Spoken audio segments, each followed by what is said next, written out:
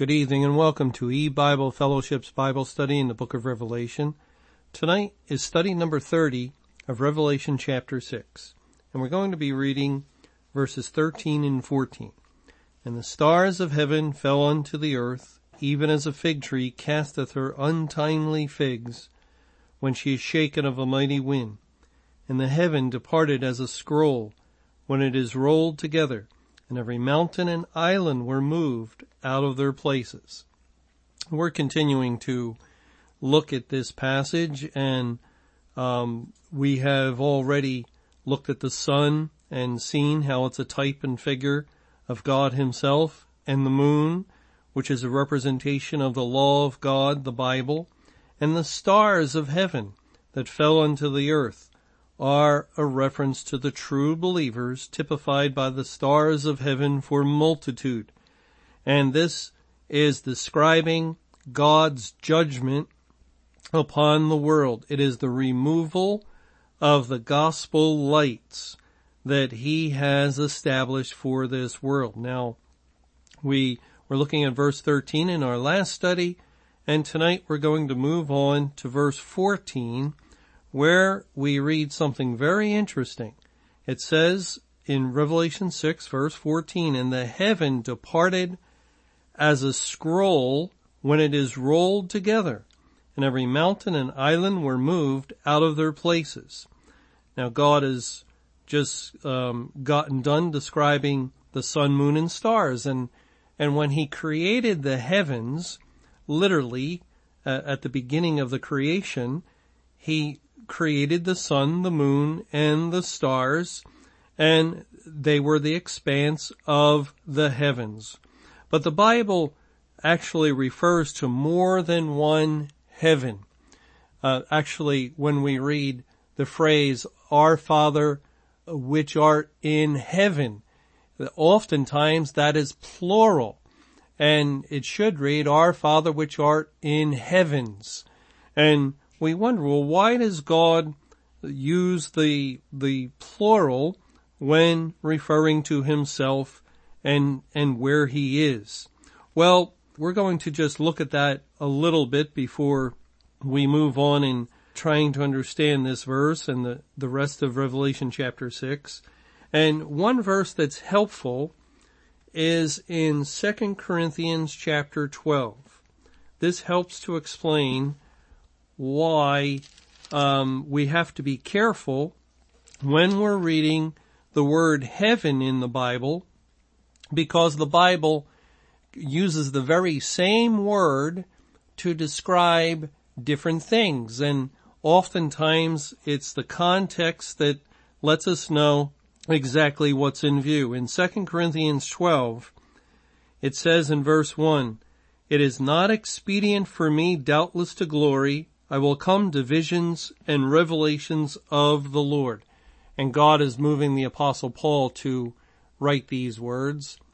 And then it continues in verse 2, I knew a man in Christ above 14 years ago, whether in the body I cannot tell, or whether out of the body I cannot tell. God knoweth, such a one caught up to the third heaven. And it is very likely that Paul is speaking of himself. He is the man that had a vision of God, and he's not quite sure whether God took him bodily to behold this vision, or whether he took him spiritually out of the body. He isn't quite sure of exactly how that happened, but notice that he was caught up to the third heaven.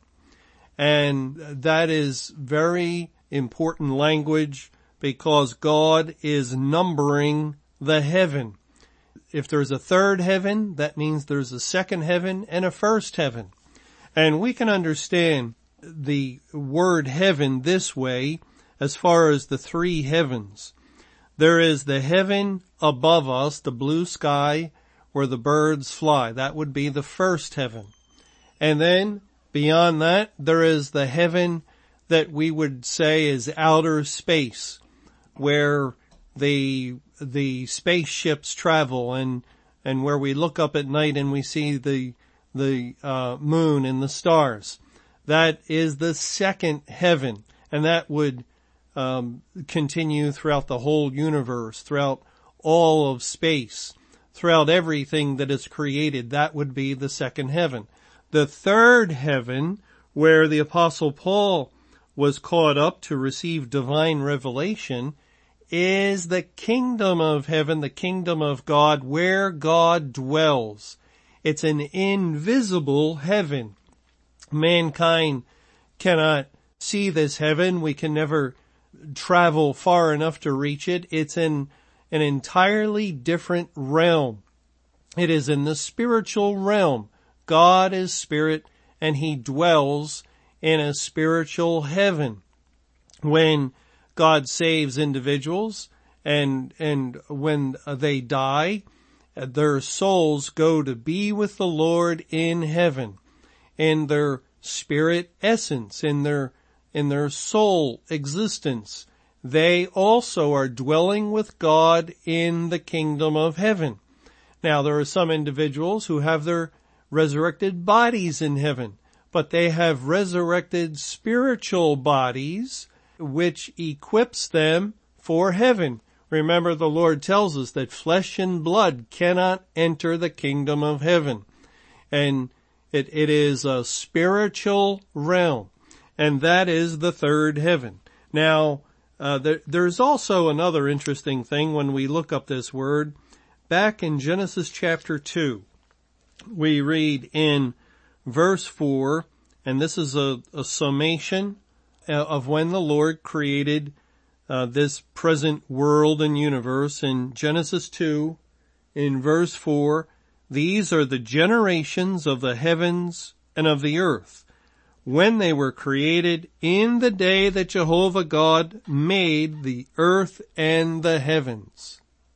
This verse is very interesting because the word generations is also a word that means beginnings. These are the beginnings of the heavens and of the earth when they were created in the day that Jehovah God made the earth and the heavens. And if you'll notice, the second time the Lord says that, he reverses the order. The first time he said he created the heavens and the earth, and the second reference, it was the earth and the heavens. And the only other time that God refers to making the earth and the heavens is in the book of Revelation at the time of the end of the world, which helps us understand that here at the foundation of the world, from the foundation of the world, the Bible tells us the works were finished. From the foundation of the world, the Bible says that the Lord Jesus was as a lamb slain, and so he paid for the sins of his people from the foundation of the world, and he rose again from the dead in order to create this present world and universe. And so, for all intents and purposes, he established not only this present earth and heaven, but he established the new heaven and earth that will come at the end of time once God worked out his plan for salvation for this world and allowed Earth's history to unfold and so forth. In other words, right from the beginning, when God speaks of these are the beginnings of the heavens, plural, and of the earth when they were created, that he has in mind the new heavens as well, that he will create once he has destroyed this present heaven.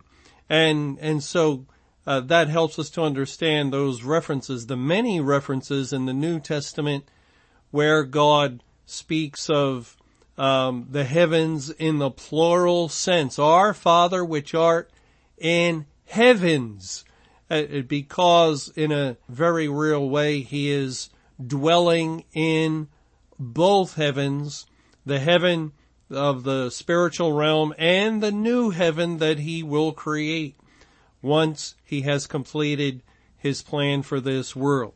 Well, now we want to look also at a couple of references where we see that spiritual heavens are in view, and it's using the exact same word as Revelation 6, verse 14, where it says the heaven departed as a scroll.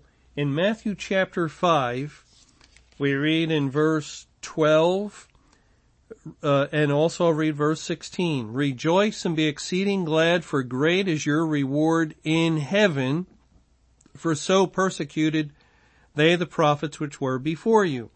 And verse 16, "Let your light so shine before men, that they may see your good works and glorify your Father which is in heaven." And in both of these cases, it's the spiritual heaven. It's not the first heaven, the sky. It's not the second heaven where we look up and we see the literal sun or the literal moon and stars. It is not literal. It is not physical. It is spiritual.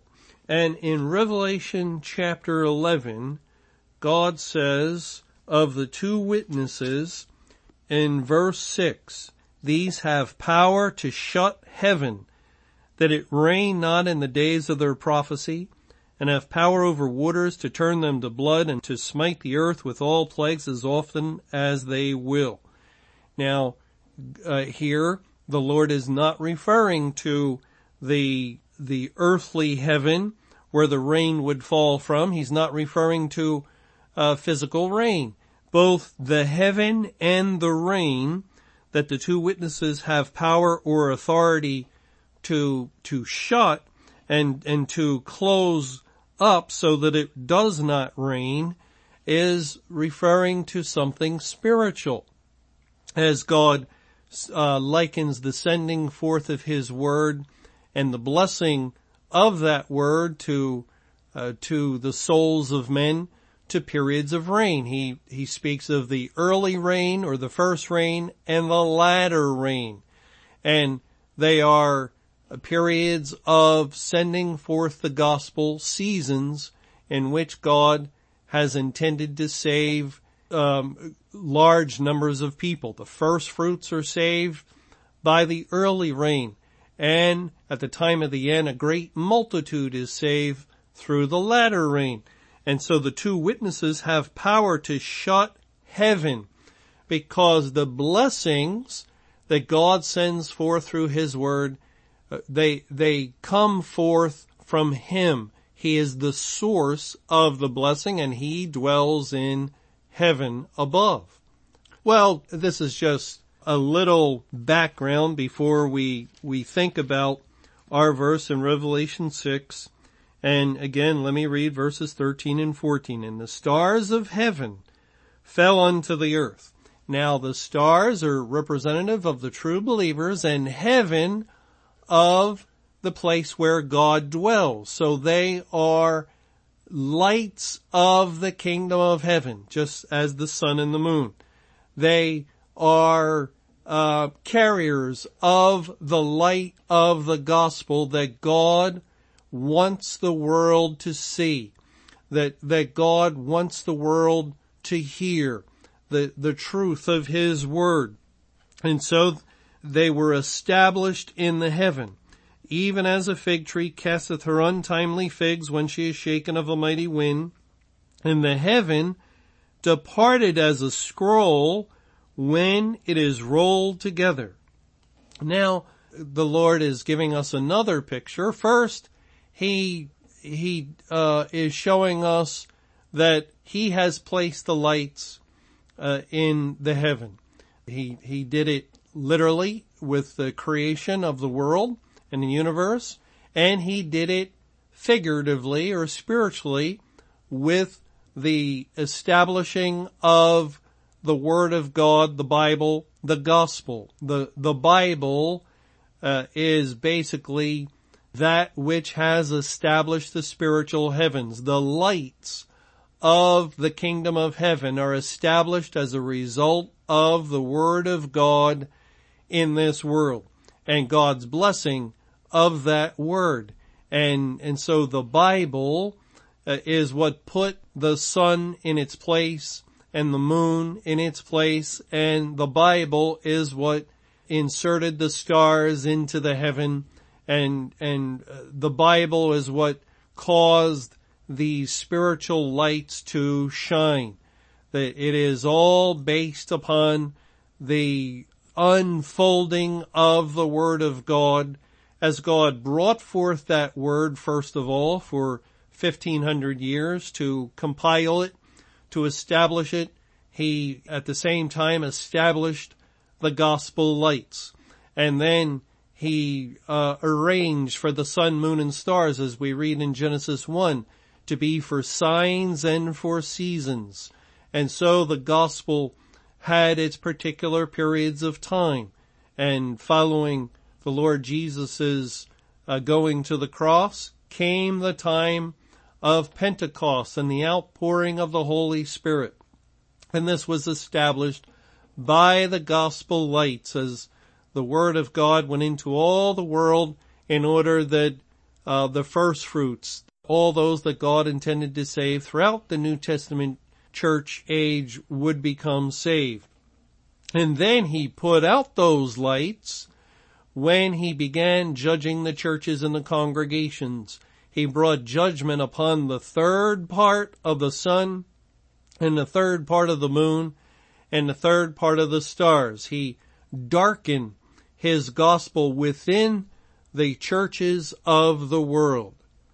And for that period of time, that awful 2,300 evening mornings, the first part of the Great Tribulation, virtually no one was being saved. Absolutely no one was being saved within any church or congregation, because God's Spirit departed out of the midst. But still, God had a witness outside of the church in the world. And that witness would greatly increase. At the end of the 2,300 evening mornings, the Lord had a plan to set his hand again a second time to recover the remnant of his people, and he poured out the latter rain.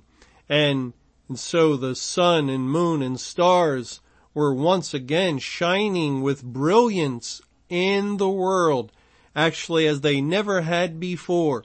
The little season, the short period of time of the latter rain, which would only be about 17 years, would bring in more elect than any time previously in the world's history. God had saved the best for last, and so the gospel was shining brilliantly and shining all over the earth outside of the churches. There was complete darkness within. And then the Lord ended that period of time. The Great Tribulation came to a close. The judgment which began on the churches concluded. The latter rain ceased to fall. And immediately after the tribulation of those days, the sun was darkened and the moon would not give her light, and the stars fell from heaven. Only this time, it was not the third part, but the totality of the sun and the totality of the moon and the totality of the stars, because God had finished his program of evangelization. He had found all of the lost sheep of the house of Israel. There was no one else to be found, no one else to be saved, and therefore he put out the lights, as we're reading in Revelation chapter 6. And notice that it says again in verse 14, and the heaven departed as a scroll when it is rolled together. It was the Word of God unfolded or unfurled, that we could say, in a sense, that established these lights.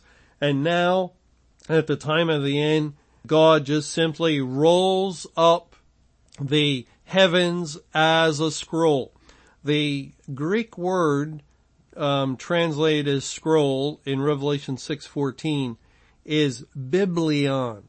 Biblion. It is Strong's number 975, and it is a word from which we get our English word Bible. This word, for instance, is found in Luke chapter 4, a couple of times. In Luke 4 verse 17, and there was delivered unto him the book of the prophet Isaiah, the Biblion. And when he had opened the book, he found the place where it was written.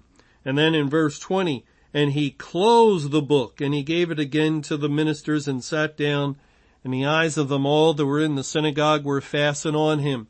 This is basically what God did. He opened the book, and the heavens gave forth their light, and they accomplished his purposes. The times and the seasons of his gospel program were established. And then, following the completion of the task that God had assigned his word to do, he closed the book, and the heavens ceased to shine. That really is exactly what God has done. Although the world still has Bibles. Churches still have Bibles too, when God put out the light of the gospel within the churches and congregations. You can have a Bible, but it takes the Spirit of God to emanate the spiritual light from that Bible. And God, his Spirit departed out of the midst of the church, and therefore preachers could preach all day long, and they could even preach faithfully, which is pretty unlikely. But even if they could or would, they could preach faithfully all day long, and no one would become saved, because God darkened the third part of the sun and the third part of the moon and the third part of the stars. His Spirit left the congregation, and immediately there's a famine of hearing, not a famine of literal bread or water, but a famine of hearing the words of the Lord.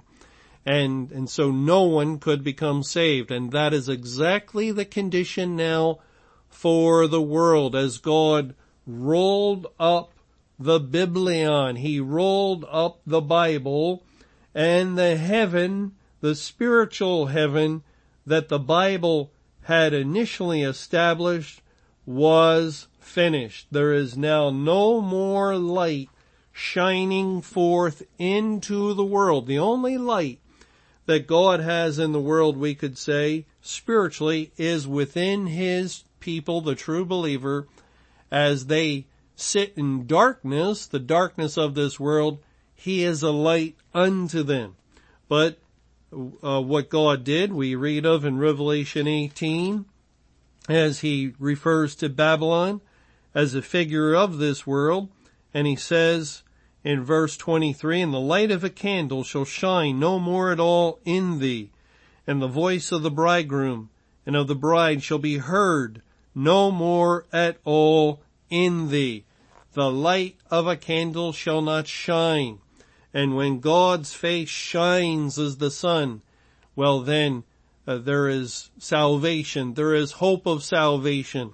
But now, the light of the sun is no longer shining. The light of the moon is not shining.